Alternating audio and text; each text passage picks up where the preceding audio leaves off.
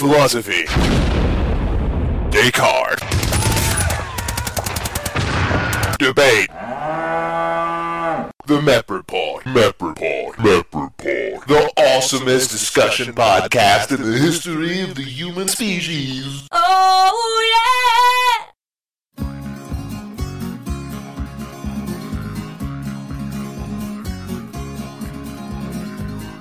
Let me tell you of an interview with an old man emu. He's got a beak and feathers and things, but the poor old fella ain't got no wings. Aren't you jealous of the wedge-tailed eagle? Well, the eagle's flying round and round to keep my 2 feet firmly on the ground. Now, I can't fly, but I'm telling you, I can run the pants of a kangaroo. He can't fly, but I'm telling you, he can run the pants of a kangaroo. All right, in that case, welcome to Member Report number 141, October 5th, 2015. Dave from the trash bin. What's No, going the last on? one. Yeah, it's true. We really were. How's everyone doing? Stories referring to the fact that I almost deleted You the deleted, raw file. but did not empty the trash. I did not bin. empty the trash bin for he episode 140 totally of the show because we just downloaded 139. And I assumed that's what this was. So you almost had a gap. You almost had, like, you know when you're trying to balance your checkbook and you're like, why do I go from check 119 to 121? That was almost like what this was. You almost lost check 120. Right. Yeah. And let me tell you what, that was a Report gem. Show 140 was a freaking gem. It was. It's lost to the world It just was. now. Almost. So fortunately we saved Almost. it, and that's good. So go back. Stop listening to this show. Go re-download the last show because it's Do awesome. it again. Well, it's actually All true. right. Like, they're listening to it. They're like, oh, yeah, that was such a great show. I just listened to it. Because, of course, all of our fans listen to these things just in binge, just in runs of, like, 10 at a time. So, I mean, they're sort of shocked right now. This would be like someone making a reference in, like, I don't know, like a Veronica Mars DVD series, like, playthrough. And being like, what do you mean episode 2, season 5? That was an awesome thing, you know?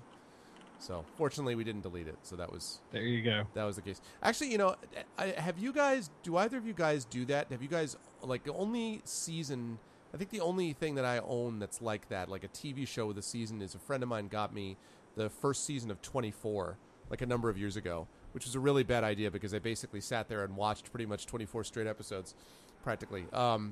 But that's pretty much the only thing I have like that. Well, and I guess The Equalizer, because I do have that, like, show. I do have episodes of that. I do have seasons of that show. But do you guys have anything like that or not? You do, like, have no TV series that are... Oh, my God, what? Sorry. Jeez. Russ, are There's you a getting ghost. closer Russ to is the living in a streets? car chase. I really- Why I'd does like- he need television? Jesus, like, Russ is the Mad Max of the whole show. But by I like, don't know if that was Smokey or the Bandit. I'm 2 not months sure from which. now, Russ is just going to actually be like, I'm coming to you from the back of a car in a... God. So anyway, yeah. So do you guys have TV series you watch? Or I've no? been Like, susceptible to that in the past. The first memory I have is doing it with The Wire because I tore up my knee and I downloaded all of the seasons as I'd watched none of them while they were airing. And I watched them all in a month as I was recovering from non-knee surgery, but knee Gotcha. injury, and just sitting there and having refused surgery, just waiting for it to be better. like you do And then, if you're Russ. Yeah, like I do. The body heals itself, usually. And a number of other series over time. An Idiot Abroad, I think I trucked through that pretty quickly. That was really fun. Deadwood, no, I watched that as it came out. All the new Amazon Prime series, which I would highly recommend. Mozart in the Jungle and Transparent. Did those pretty fast. Yeah. Because if they release 10 episodes at a time and that's the whole season, why not just watch 10 episodes? Why space it out? Yeah. That sort of binge. It really does sort of change the effect of watching the sort of week-to-week thing. And, like, the cliffhanger doesn't have quite the same thing because you're like, it's a cliffhanger. Let me turn in the next one. Oh, that's how that happened. You know, it doesn't have quite the same effect.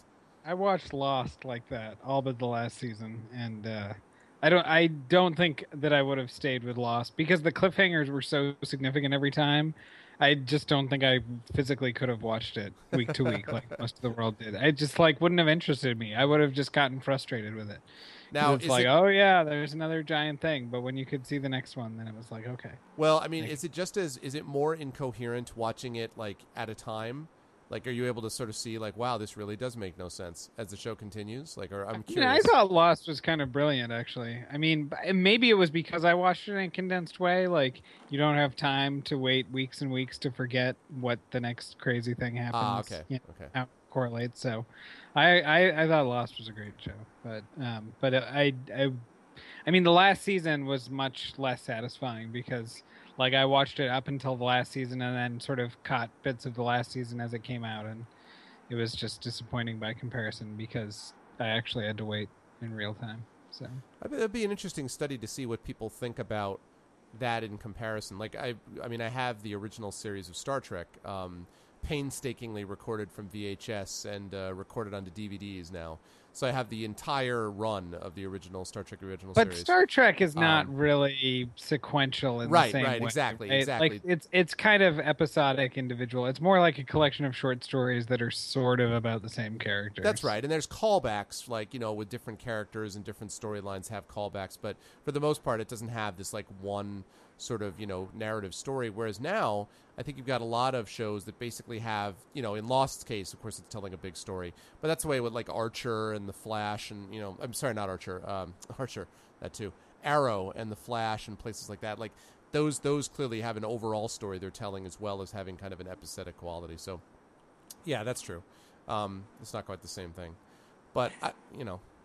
Hey, let me ask you a question. If MLB TV released baseball games in the same way that Netflix releases series, would you watch all the games? Would you watch the last game? What would you do? I watched the. I mean, I still have the 2004 ALCS, of course. Still bring that out every so often. It's a. What would they do if they're just like, all right, here's the season, 162 games, enjoy? But they somehow keep it under wraps before that. Yeah, just to let everybody know. They were just developing the baseball season in secret, and then you get all. So can you find out through another means? Oh, sure. You can question. you can announce on Facebook, no spoilers, don't tell me what happened to the Red Sox all year long, and then you're waiting sure for work. the TV to be released.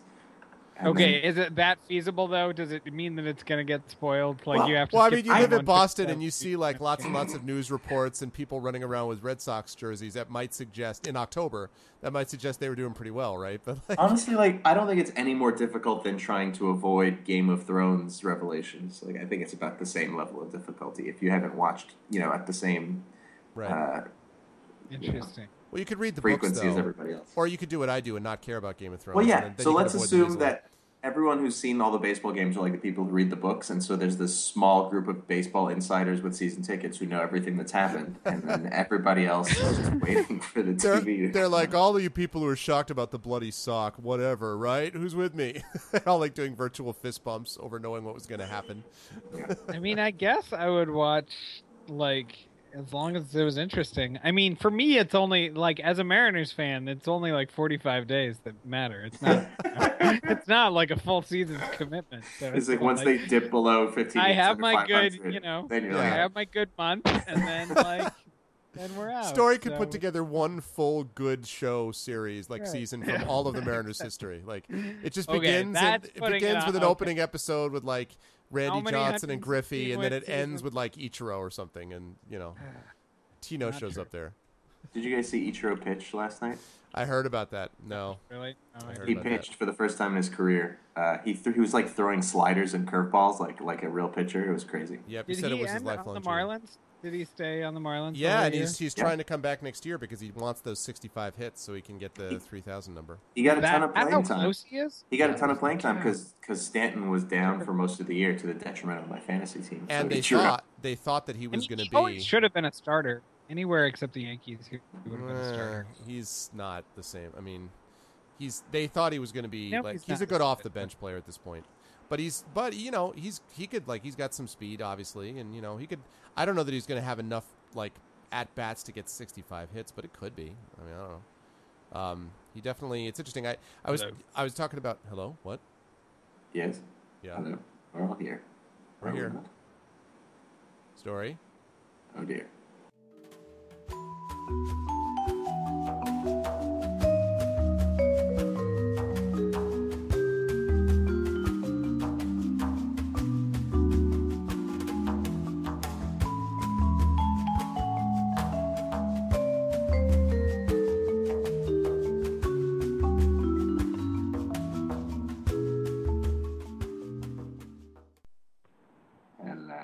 Hello. All right, here we go.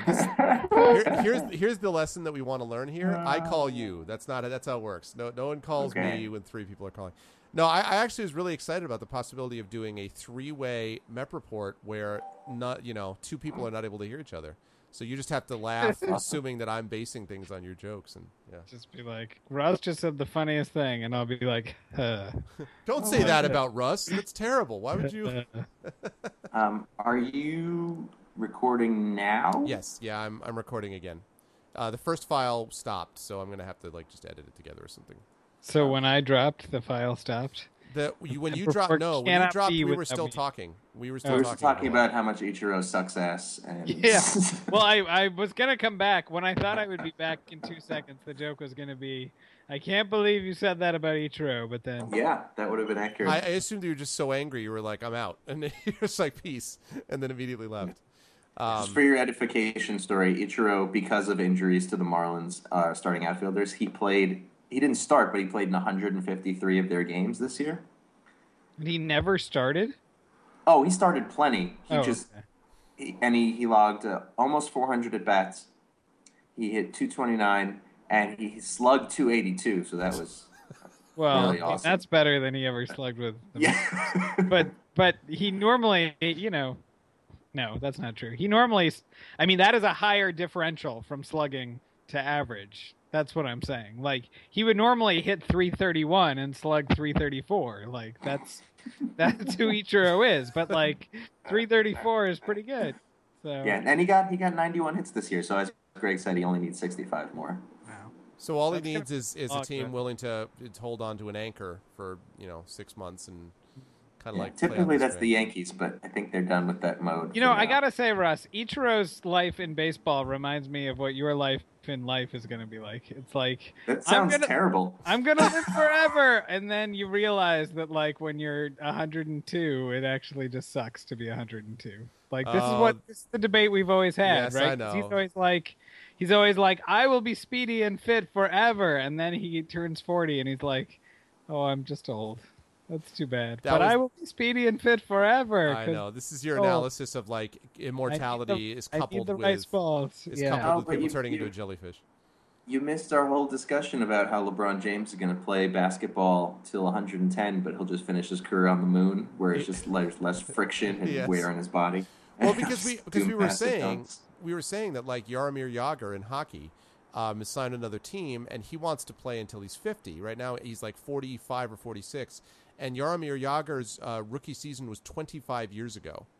And so we were talking about the fact that so many athletes end up retiring. And, of course, most of the time they retire at an age 38, 39, something like that, where they're kind of, in any other profession, they'd be considered kind of, callow and just kind of coming into their own.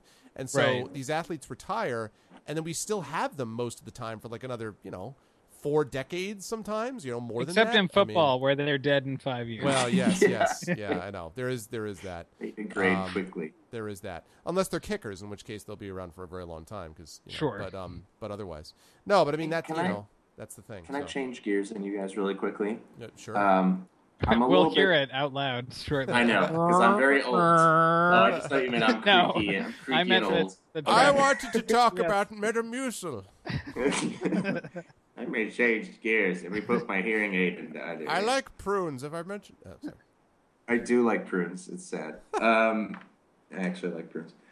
So we're kind of on the. I get that I probably say this about every 7 Met reports. I know exactly where this is going. But guys, it's World War III for real. I'm pretty sure we're on the precipice of World War III right now, and nobody cares. Facebook is the least caring of all of the social networks. Twitter cares a little bit, but only because I've gone out of my way to follow people who follow such things. But really, we have a Vietnam level military debacle unfolding, and nobody cares. Nobody has anything to say. There's just some tepid Washington Post articles about, the Russians are also bombing. But no, they're taking away our hegemony. Our hegemony is being eroded one Soviet airstrike at a time, and nobody cares. Nobody cares. I'm not defending America, by the way. I'm just saying that this is a big deal and nobody cares. I think it is remarkably. I'm going to take the other side. It is not a big deal at all. It is remarkable. Everyone would assume that this is a big deal, but it's not that big a deal at all because it's already over. Like Russia just said, no, I'm going to do the other thing. I'm going to kill all those people that you just trained. What you got? Okay. And the U.S. is like, what do we got? Yeah. Okay, All right. we don't want to go to war over that. And yeah, so but here's the that's thing. what happened. Like, Yeah. I mean, yes to what you just said. Sure, Yes. that's accurate. What you've just described. Yes. But we've seen sort of a half-secret proxy war between the U.S. and Russia turn into a not at all secret proxy war, which is a very obvious in the public domain proxy war, which means that the stakes are getting raised, and now Saudi Arabia and Riyadh, the United States, and Qatar, I guess, are the major actors on the Sunni extremist side of the civil war. They're all like, okay, and presumably Israel as well. All of them are like, all right, they've just raised the stakes because now there's a massive looming coalition of Russia, China, Iran, and the Assad, whatever's left of the Assad regime, trying to, push Sunni interests, rather Shiite interests. So now I feel like the Sunni coalition, including the United States, is like, oh well, we have to escalate our game, which is why Obama just authorized giving weapons directly to militants, which we were kind of secretly doing in a third-party kind of way before, but now we're just like, all right, clearly nobody cares here, just have tanks. And I think we're just ramping up the Civil War, and it's World War III, you guys. It's happening. It's slowly developing. I just... Go ahead, Story. Greg, go ahead, Greg. World War III. I'm more or less with Story on this. I think the reason that nobody cares is that this is. I mean, the truth is that for a while, that particular area has been a little bit sort of back and forth. Like you said, they're taking our hegemony one part of a time, and I'm like, that part was our hegemony. Like in the Pentagon, they're like, the one that we really need is this area of the world. Like I don't really see this. Now, again, I don't want to whistle past the graveyard here, but to me, of much greater concern are the actions of the country that are not checked by anyone else, that are against like civilian operations. For example, the horrific bombing of the Doctors Without Borders hospital in Afghanistan. By an American. Yeah, by an American. Yeah. It's drone warfare. That's bad. It's terrible. Like that. To me, is a much bigger concern, albeit not leading to World War III. I just don't see any of these things as being something which sort of that's the trigger point to all this sort of global conflagration when it's combined with these other factors that don't seem to be going in that direction. Like, all right, well, let me paint. For example, oil prices. Well, hold on. Yeah, no. They've painted even louder in Technicolor. I mean, like, keep in mind, right, that if you add in oil prices to all of this, which normally you would see oil prices presumably spiking upon any potential real increase in military danger, right? Any kind of real risk in military operations on a large scale. And instead of what you've seen is the oil prices going in the opposite direction. And it just does not it does not feel like an enormous amount of tension that would lead to a global conflagration. That was World War III is a high bar, man. World War III is a high bar. I know. I'm not whistling Dixie, man. Look, we just levied massive sanctions on Russia in response to their aggression in the Ukraine. And Russia's response, in addition to just not caring generally and saying we'll live on our own wheat or whatever, is to say, oh, you seem to have a problem wiping out these ISIS guys that you're secretly supporting as your own privateer army. Here, let's go ahead and do that for you. And then we're in the position of, oh, they're actually really killing ISIS instead of the fake killing ISIS that we've been doing for an indeterminate amount of time. They're really sort of just exposing our complete inability to wipe out this force that we have no interest in wiping out. That's but isn't making that why us nobody look really bad. But is it? Look, wait a minute. But just sort of play devil's advocate for a minute. So if you're the White House, and let's say you do want to wipe out ISIS, but various forces within the government make that impossible. Okay, I don't know. Like, who knows how far down the rabbit hole we go, right? But let's just say. And all of a sudden you're like, yeah, I'm going to do this. You're like, what do you think about this, Russia? And Russia's like, oh, yeah? Well, we're going to wipe out this terrorist organization for you. And you're like, oh, crap. Yeah, don't do that. Oh, you're going to wipe out oh, God, no. Please don't do that. Please, oh God, no Brer Rabbit. But Don't, that's not exactly the what's don't throw me happening. in the Briar Patch. No, but I'm but we saying are. like, We're going- why is that you're gonna bad? hit- If it's true, they just like, yes, we get to have a terrorist organization wiped out. We put no boots on the ground ourselves, and Russia gets to also be weakened in the process. Huzzah! Like, Presumably, the reason that it's bad for our strategic interest and the reason that we've been dabbling in this really dangerous game for as long as we have is because we're about to lose complete control of Iraq and Syria because the Iranian influence. I mean, Iran is on the verge of sending, thousands of ground troops of its own into Syria to wipe out the remnants of ISIS. And if that happens, Iran will have secured the Assad regime, captured Iraq basically for itself with Russia's military support. I'm waiting. And Well, completely lost our influence in the region. but I'm waiting for this to be bad. Like, I don't, because I mean, quite Here's frankly, the problem, Russ. Here's the problem. You have to believe, for World War III to happen, you have to believe that the U.S. and or Russia, even one of them, you really have to believe that both of them. But I'll give you, if you have to believe one of them cares enough about Syria to risk Washington, D.C. / Moscow. And they don't. They don't. I agree. They don't. There is no one in either country, not even the crazy batshit people in the military, care enough about Syria for this to matter at that level. Now, Because there's no what money I in it, will for one say, thing. what I will tell you, what I will say is that they may be perfectly content to fight a proxy war and rattle their sabers and go ooga booga proxy war while they both make bank. Because the countries are constructed at this point to make a lot of money off of their militaries, and that's the only thing that has a blank check in the U.S. and pretty much the only thing that has a blank check in Russia. So they can keep restocking and refueling the military and sending the planes over and bombing the hospitals and arming whoever is left. And hey, look, if Russia kills the people that we arm, they're just doing us the favor of saving them from turning on us later, right? Yep, that's right. Before they have a chance to go rogue ISIS and has the create a second new most identity. amount of Humvees in the Middle East Right. behind the U.S. Right. Like U.S. made Humvees. It's Exactly. like so, which who knows how many permutations. And there I'll are go a between step. I'll go a maybe step. not any. Yeah, no, I'll go a step further Yeah. than that. Also, the other thing is, I want the regional actors, not us, to be in control. I want, and let's keep in mind, even if it's with Russian support, Iran is not a small country. Iran is not Iraq. That's why, had we not made the deal with Iran, I would be much more nervous. Iran, or the deal that's being put into place. Iran, to me, I would rather have a relatively moderate, for all of the issue with the mullahs and everything else, that is a relatively moderate, one of the most wired countries in the world, including the United States, with an enormous young population that is well-educated and largely Western-directed. Directed by which I mean, in favor of Western influence. You're barking up the wrong tree. I'm not making any value judgments about whether the Sunnis or the Shiites should be in control of which. I don't care. I know. I'm just saying that in 1914 there was some podcast where somebody was like, "Who cares about Archduke Franz Ferdinand?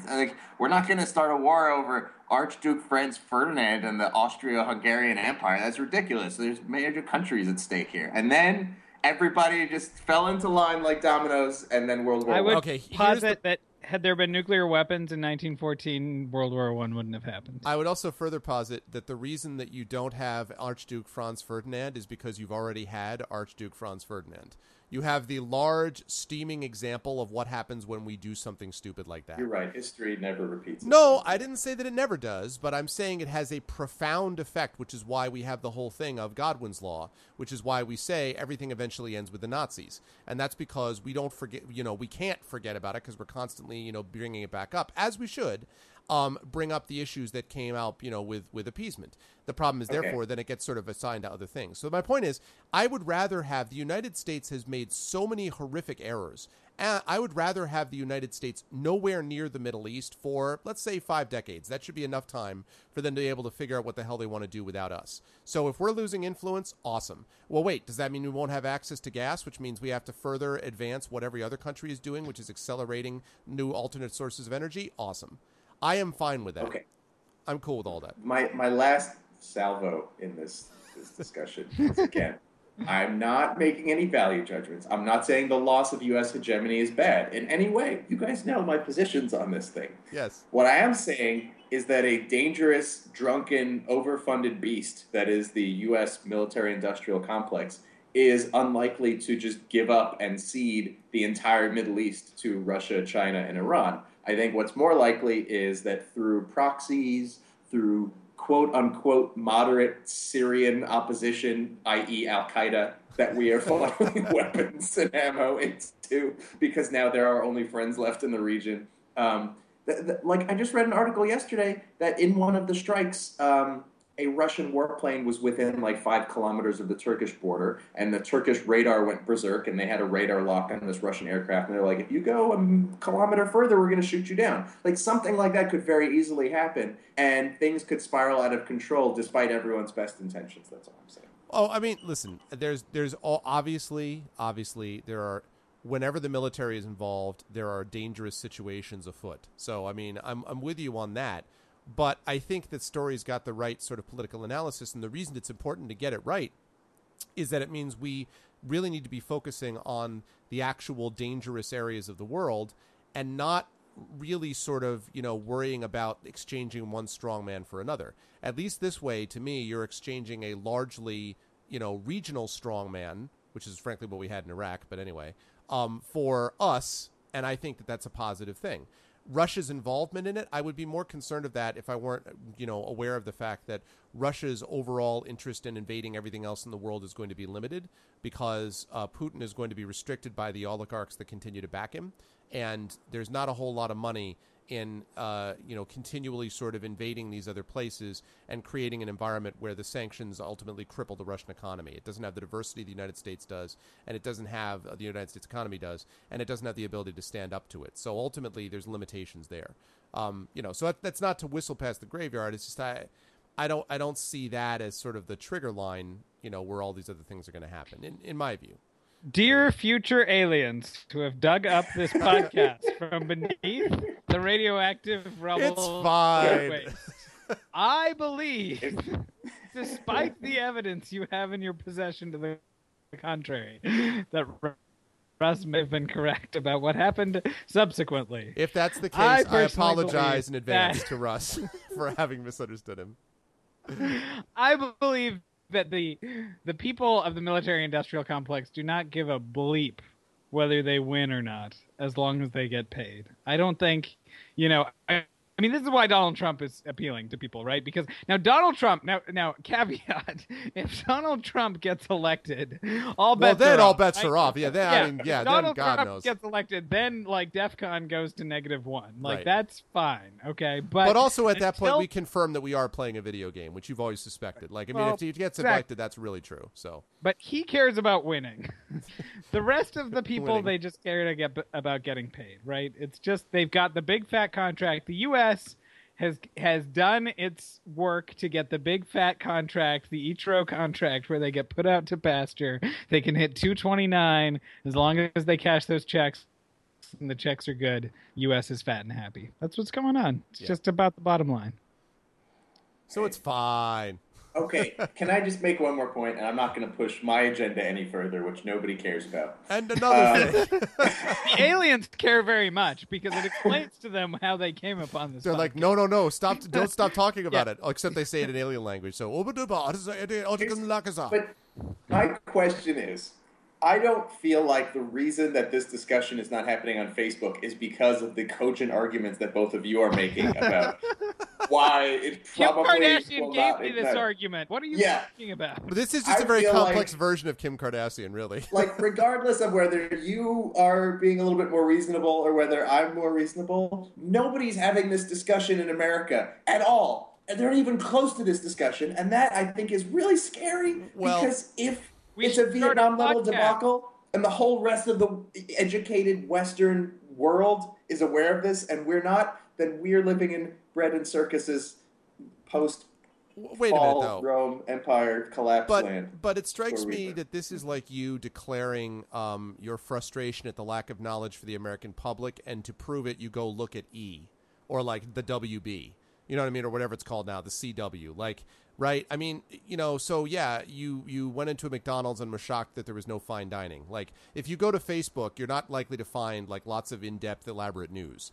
You've got to go to places like the BBC. You've got to go to like the I live a life where I'm in contact with like real life physical human beings all the time also, and they don't talk about what's going on, other than my one or two Politico friends. But I mean, again, this could be endemic to Los Angeles, so I'm hoping that you'll tell me stories of New Orleans / Bronx natives who are concerned about this. Because somebody should be. No, but I don't hang out with improv people most of the time, so I You know where you can go, Russ? You can go back to APTA, which is where you learned to be sensitive to the fact that the world is changing and nobody cares, because APTA is the place, and I've gone back repeatedly, I know, where people actually care about these things, discuss them cogently, and advance arguments. Unfortunately, the height of intellectuality is a college debate league in this country. I don't really know why that ended up where things fossilized and how professional debating became like a sideshow, but that's the way it is. Listen, it's better than having no intellectual high. I mean, at least there's some place where we can have At least there's a place you can go. Yeah. Right? Yeah. No, it's totally true. In fact, I want to segue off of this because I don't know if you guys have seen this story, but it's going to be a perfect example of people who need to be better educated. So, have you guys heard about the McGraw-Hill textbook controversy? You guys heard about this? A little bit, yeah. So, Facebook. I found out. Oh, you found out about it on Facebook? See, they care about this. See? God damn it. The world is ending. Jesus. By the end of the show, we're like, so then this advanced scientific talk I saw on Facebook, Russ is like, God, son of a... like, God damn it. So, Russ, have you seen this? Do you know what I'm talking about? No, I'm not sure exactly. So, there is a textbook. Not how he wanted to spend his last hour. There was a character on Facebook. There was a person on Facebook whose name is Ronnie Dean Burren, who found something in her 9th grade son's high school geography textbook published by McGraw-Hill. And it is a picture. In fact, I think I may actually, I may send you guys a link to Skype while we're talking so you can read along with the class. Here you go. I've just put it in the Skype window. But for our listeners at home, so what this is it's a picture of the southeastern portion of the United States. And the caption is the Atlantic slave trade between the 1500s and 1800s brought millions of workers from Africa to the southern United States to work on agricultural plantations. Now, if you didn't look carefully at the whole the slave part, and you heard brought millions of workers to work on agricultural plantations, you think you might be sort of like, oh, like they came and swept into the country because they felt like they had a chance for a better life and a job. You know what's left out when you call someone millions of workers? Slavery. They were not workers. It wasn't like, come here and we'll give you some benefits. It was slaves. It brought millions of slaves. The company that happened to be named the Atlantic Slave Trade, but they had yeah, no exactly association. Right. I mean, yeah, right. It's like a punk band, the Atlantic Slave Trade. No, you know what I mean? Like, what? And but so there you mean was this... anthropology doesn't have any studies of like fossils inside of the store? There's just and you know, just clothing. So so she put this viral video where she basically, and she's in Texas, of course, where textbook making goes to die. So she actually produced this like video and it went viral. And so McGraw-Hill finally released this statement. They said, you know, this week we became aware of a concern regarding a caption reference to slavery on a map in one of our world geography programs. Quick note, part of the problem is that the caption doesn't really reference slavery all that much. This program addresses slavery in the world in several lessons and meets the learning objectives of the course. However, we conducted a close review of the content, by which I guess we mean I actually looked at the caption we put in our own book, and agreed that our language in that caption did not adequately convey that Africans were both forced into migration into labor against their will as slaves. I think one of the ways you could have adequately conveyed it is by writing slaves instead of millions of workers, like millions of people who thought they would just hang out and do work. So he says, we believe we can do better. To communicate these facts more clearly, we will update this caption to describe the arrival of African slaves in the U.S. as a forced migration and emphasize that their work was done as slave labor. Okay, that's good. These changes will be reflected in the digital version of the program immediately and will be included in the program's next print run. Now, the problem with all this, which the article on Daily Cost that I was reading this on points out, is that updating this isn't enough because in the meantime, all the kids with the physical textbooks are like, oh, millions of workers. That's interesting. I guess they had a good time at the Atlantic slave trade, checking out that awesome punk band. Like, what you have to it's wrong. Like, you need to remove the book from the classroom and put in the book that says they were slaves because also they were slaves, and also did I mention slaves? Why not just encourage teachers to have the kids cross out words within the caption in their textbook and write in slaves? Yeah, I hadn't thought about defacing. Well, that's a great idea. Defacing's a good idea, actually. Yeah, that's a good idea. Yeah. Or just rip out that part of the book. But I mean, this is part of the issue that has been concerned, that people have been concerned about for a while with the Texas Board of Education, putting in a bunch of things that, as usual, whitewash the South's role in slavery and whitewash the fact that the Civil War was 100% about slavery, et cetera, et cetera. But I mean, I just, it's amazing to me to see in the sort of, because we're all familiar with the high school textbook, we're familiar, or even middle school for that matter, and like, the kind of glossy things, and, they normally, when I went to school, they were owned by like, 10 different kids before you, and like all their names are all scribbled in the textbook or whatever, and they've got the shiny glossy pages, and there's an authority about a textbook, and you're looking at it and you're just like, millions of workers, not slaves, millions of workers. In the Half-Blood Prince's geography textbook, say, this would work just fine. Slave. They'll cross it out and write slaves. Exactly. And Harry Potter will go, excuse me, but weren't they actually slaves? Yes. But it occurs to me, excellent, Mr. Potter. It does Is it yeah. No, go ahead. No, I was gonna say, is it bad that like part of me actually thinks that this is in reverse, that this is just the beginning indoctrination of getting workers used to being treated like slaves? That it's just like we're actually explaining the third world reality and status quo, and it's like workers, Bangladeshi workers who voluntarily work 16-hour days for 3 cents when they are 12 because they're workers. It's just like we've lost the distinction more. Right, that's true. Self-starting, low compensation agents. Exactly. Right. Exactly. Brought together by the Apple Indentured Servitude Corporation. Right. Exactly. Yep. Yeah. It's who knows? I mean, but it is that indoctrination thing is a good point. That like, this is where it happens on a very limited level. It starts here and then gradually kind of grows from there. And then I guess people end up, according to Russ, ignoring his proxy war and, on Facebook. But it's these things happen.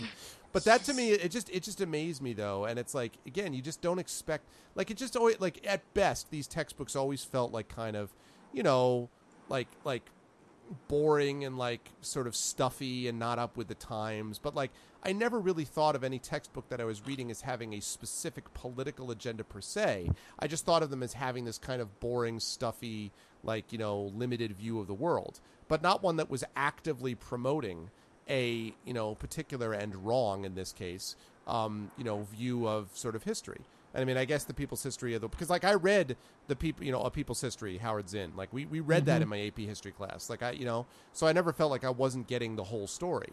When I read a textbook, I just was like, all right, well, this is a textbook and it's kind of boring and stuffy, but not actively incorrectly characterizing reality, I'm amazed that we're about to hit 2016 and we're still talking about textbooks in physical schools. Yes, in physical school. I'm amazed we're in 2000 and physical people in the schools, like physical students. Yeah, people should be in their pods in the Matrix, having all of their lessons subconsciously programmed into their cerebral cortex, and then go, whoa, I know Kung Fu, and then go about their day. Are you disappointed, Russ, that we have not advanced yet to the time of the Matrix? Even though we're now 16 years past when the Matrix actually was supposed to be. Well, we may be in the Matrix, Greg. That still is yet to be determined. Yeah, that's very true. There's a going. Here's something that nobody's ever talked about on Facebook. There's a going debate among cosmologists and theologians that statistically it is more likely that our life is a simulation than it is the real actual life, just because they posit that advanced civilizations running out of resources or finding that the galaxy expanding too quickly, they will create super realistic simulations of life that people will live in, just like we do now, that are less than super realistic with The Sims and video games and that sort of thing. And that there will become a point where the technology makes it impossible to discern the difference between the simulation and the reality. And just because of the possibility that you can create those kind of simulations, there are going to be more simulations than there are going to be real worlds. And so therefore it's more likely that we live in one of those. So because people in the future would presumably be interested in simulations, it's more likely that we are in such a simulation? Yeah, I mean, if you take that, you can create like an infinite number of these simulations that are indistinguishable from reality, and there's only one thread of reality, then it's more likely that our existence is within one of those simulations. The argument goes like this: how many Minecraft planets exist on Earth right now versus how many Earth planets? Yeah. That's the sort of infinitely more likely argument. Because I That's note where it goes. because I note with some amusement that the people who usually bring up this thing about how it's it's likely that we're doing X, Y, and Z, that most of the time the people who are claiming that are people who are far more interested and aware of like sort of internet existence and culture and simulations and games and things like that than people who, most of whom on the planet, have no idea what we're talking about, right? Like, I mean, they in other words, people who would love to run simulations have a tendency to think we might be in a simulation. But there's no guarantee that that's how, other societies would proceed.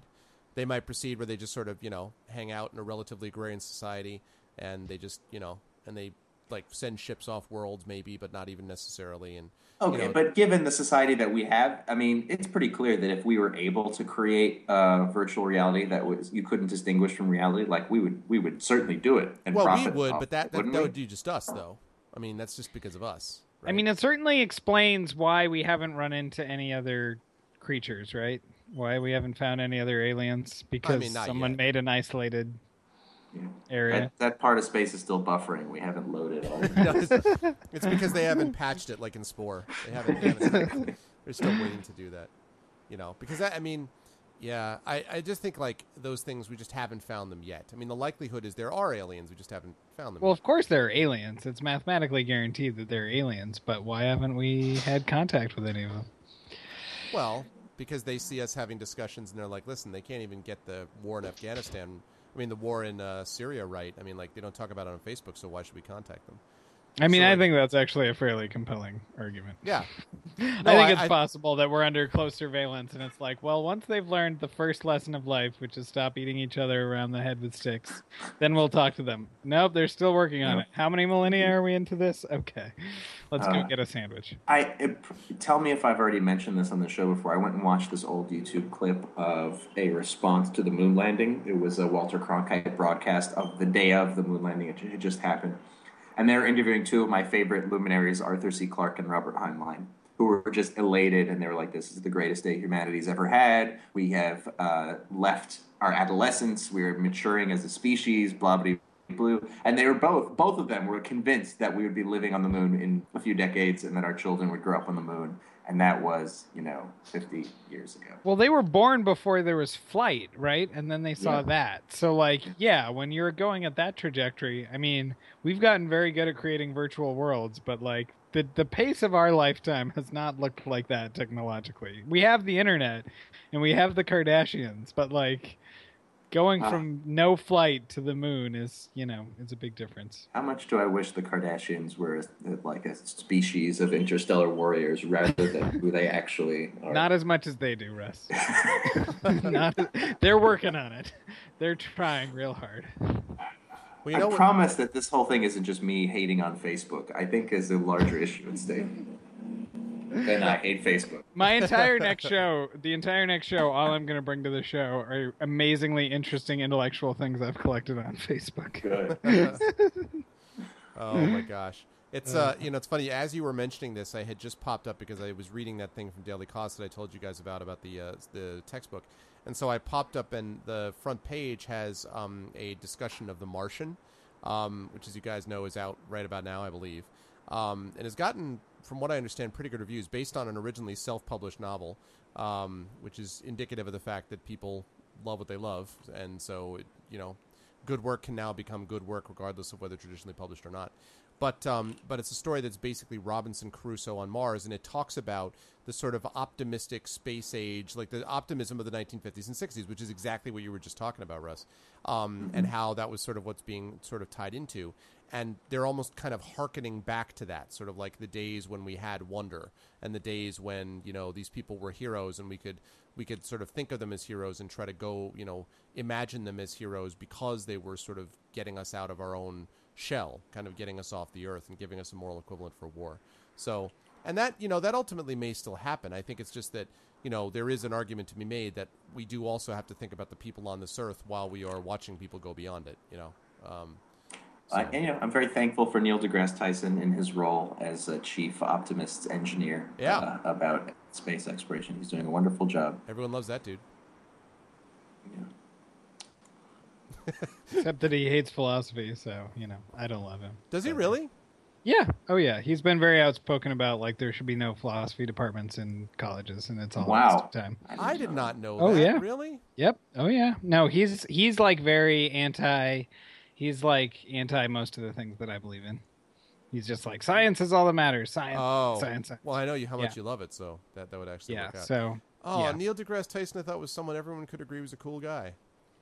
No, not so much. Man. So you need to have basically the same kind of guy, but you just need to have him loving philosophy. Yeah, I mean, it's good that people are unabashedly intellectual, but beating up on philosophy is kind of unabashedly anti-intellectual, unfortunately. So, yeah. But you wouldn't make an argument that he was unabashedly anti-intellectual. I mean, no. I mean, I'm saying that but making that argument is, yes. I think, yes. I can see why. Yeah, I'm sure he wouldn't imagine it that way, but I can see why you would say that. Sure, that's fair enough. No, I mean, as you know, I wouldn't want to. I wouldn't want to throw all of our eggs in the basket of science anyway. I'm sure Russ is just he's so now. Does Neil deGrasse? If Neil deGrasse Tyson was a fringe Democratic candidate, wouldn't that be better than Donald Trump? Even though you have this issue with him. I mean, any fringe Democratic candidate would be better than Donald. I I would probably vote for Trump over Hillary today, but other than that. That's hey, the only speaking of person which, who's worse. No, do you guys know that? Not speaking of this. Let's not get into this argument right now. No. Do you guys know that Larry Lessig is running for president under the Democratic banner? You heard about that? This is another thing that is. I found it on Facebook. Did you? Yes, I swear to God. Son of a! I swear to God, I did. Damn it! But it's because it was AptaFriends. It's I have generations. I have 3 different generations of AptaFriends, so it was one of the more recent AptaFriends. Yeah, I fully expect to hear Russ all of a sudden just go Street Fighter on it. Hadouken! Just on the Facebook page. I'm seriously on your wall. Every time for the next week, I make as a solemn vow. Every time I find something intellectual on Facebook, I'm gonna share it to your wall. It's gonna be only Stories Friends Network. I was just about to say that. I was the problem is see, Facebook's doing it. No, Story on Facebook is doing it. Story on anywhere would be doing the same thing.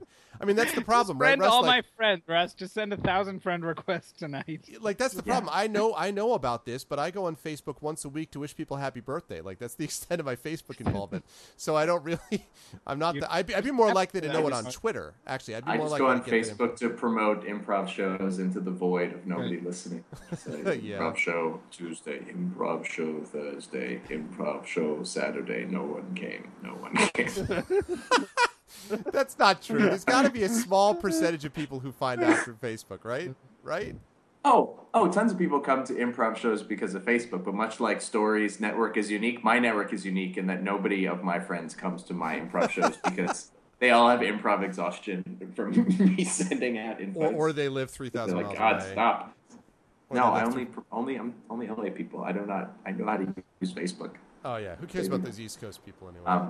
But anyway, Larry Lessig, who has raised over $1 million in a very short amount of time, which makes him the 3rd highest fundraiser among the Democratic candidates after Hillary and Bernie, is maybe, but probably not going to be invited to the next Democratic debate because the powers that be are what's this Lessig guy's deal? He's fringe. He wants to talk about campaign finance reform the whole time, and that's his whole deal. We don't like that.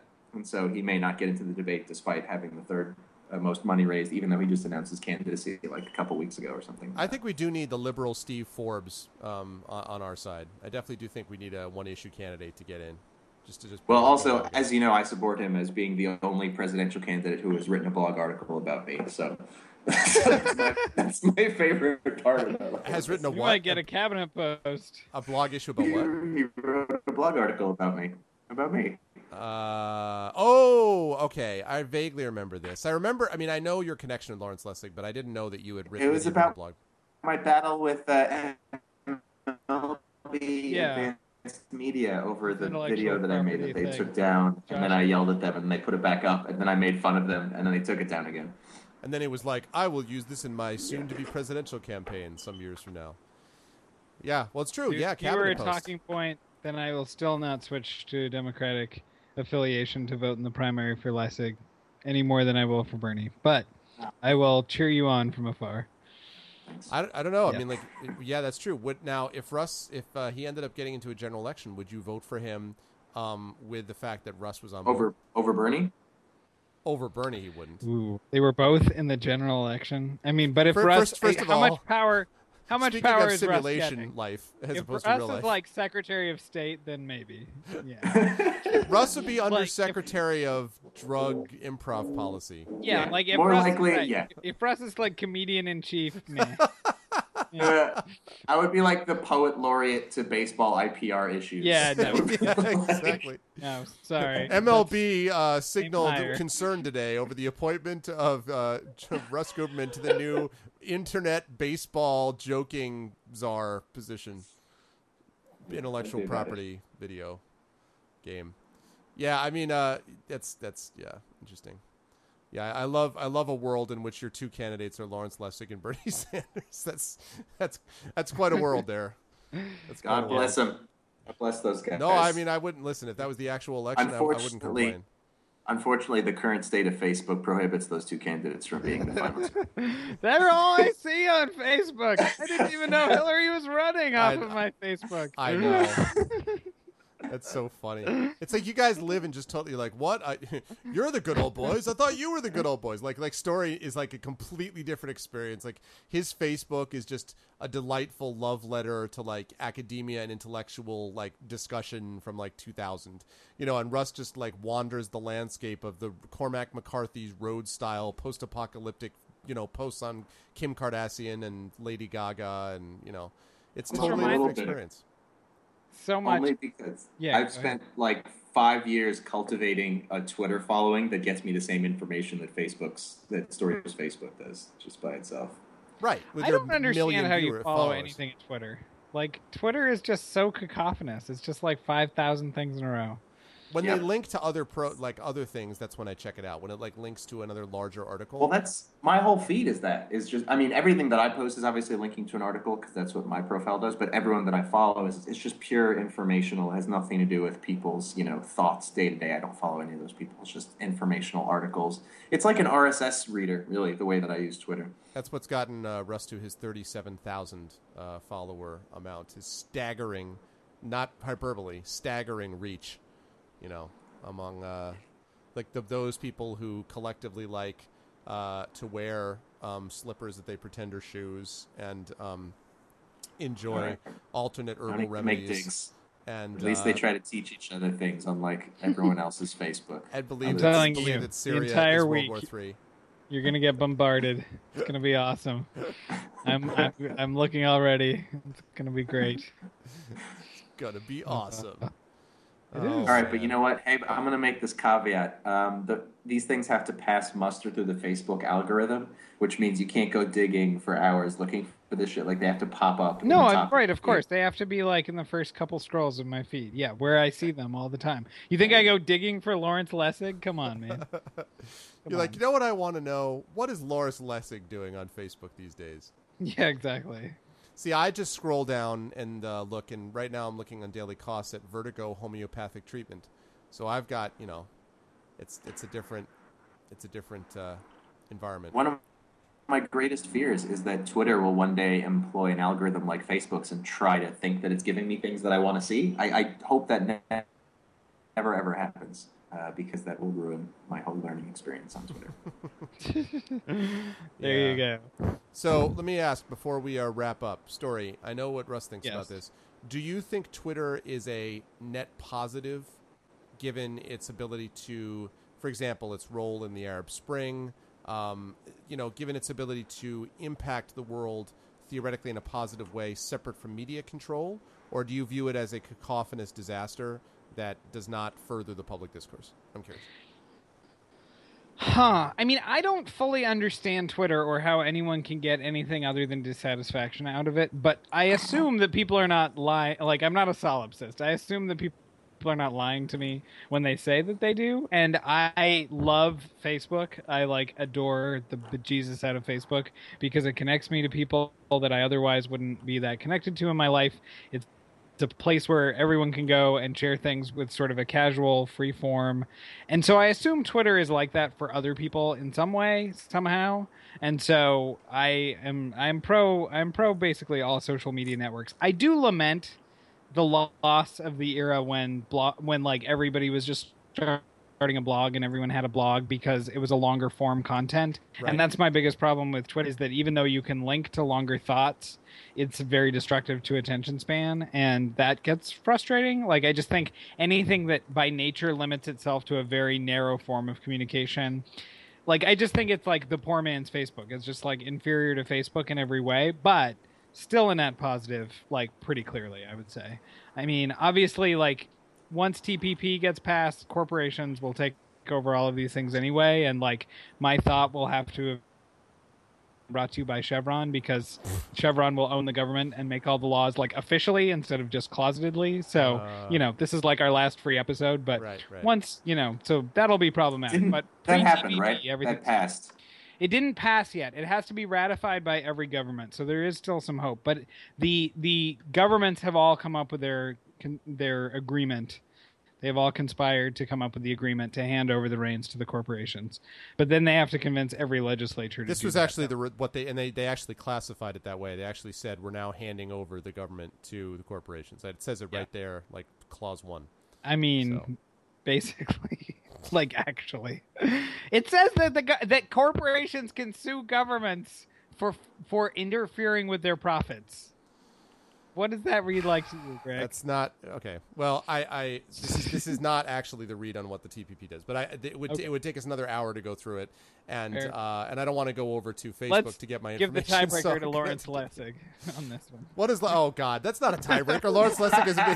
Let's give the tiebreaker. What? Cornel West, your thoughts? Like, what is your? You have 3 votes. You have Story Clayton, Bernie Sanders, and Lawrence Lessig. Any of them can come up with any opinion under the sun. Exactly, ladies and gentlemen, the non-biased panel of Bernie Sanders, of Karl Marx, of this is awesome. Oh man. Well, we have come, gentlemen, to the end of another hour. It was a very fun hour, actually. I really enjoyed this, and I think I largely enjoyed it because it taught me things that I didn't realize when I was looking at Facebook. So you know where it's going to be posted soon, though? Facebook. So if you're following us over on our Facebook page, please make sure to like us. Please make sure to link us to your Cardassian articles. Make sure that you send Russ anything intellectual that you've ever done. Please send that to him at russ@webport.com or on the links there. And if you do so, Russ will give you at least some percentage of a MEP coin. Right, Russ? Can I say that? Like you'll will. Yes. Have it. So if you send him intellectual stuff, he will give you some MEP coin. And you should do that before we're taken over by the one world government. Just saying. Say goodbye, everybody. Brought to you by Chevron. By the one corporate government. By the one non-government. Just the one world corporation. That's what's coming for us. Yes. Telling you guys, France Ferdinand. Well, the last time I saw old man Emu, he was chasing a female he knew, as he shot past, I heard him say, she can't fly, but I'm telling you, she can run the pace of a kangaroo. She can't fly, but I'm telling you, she can run the pace of a kangaroo.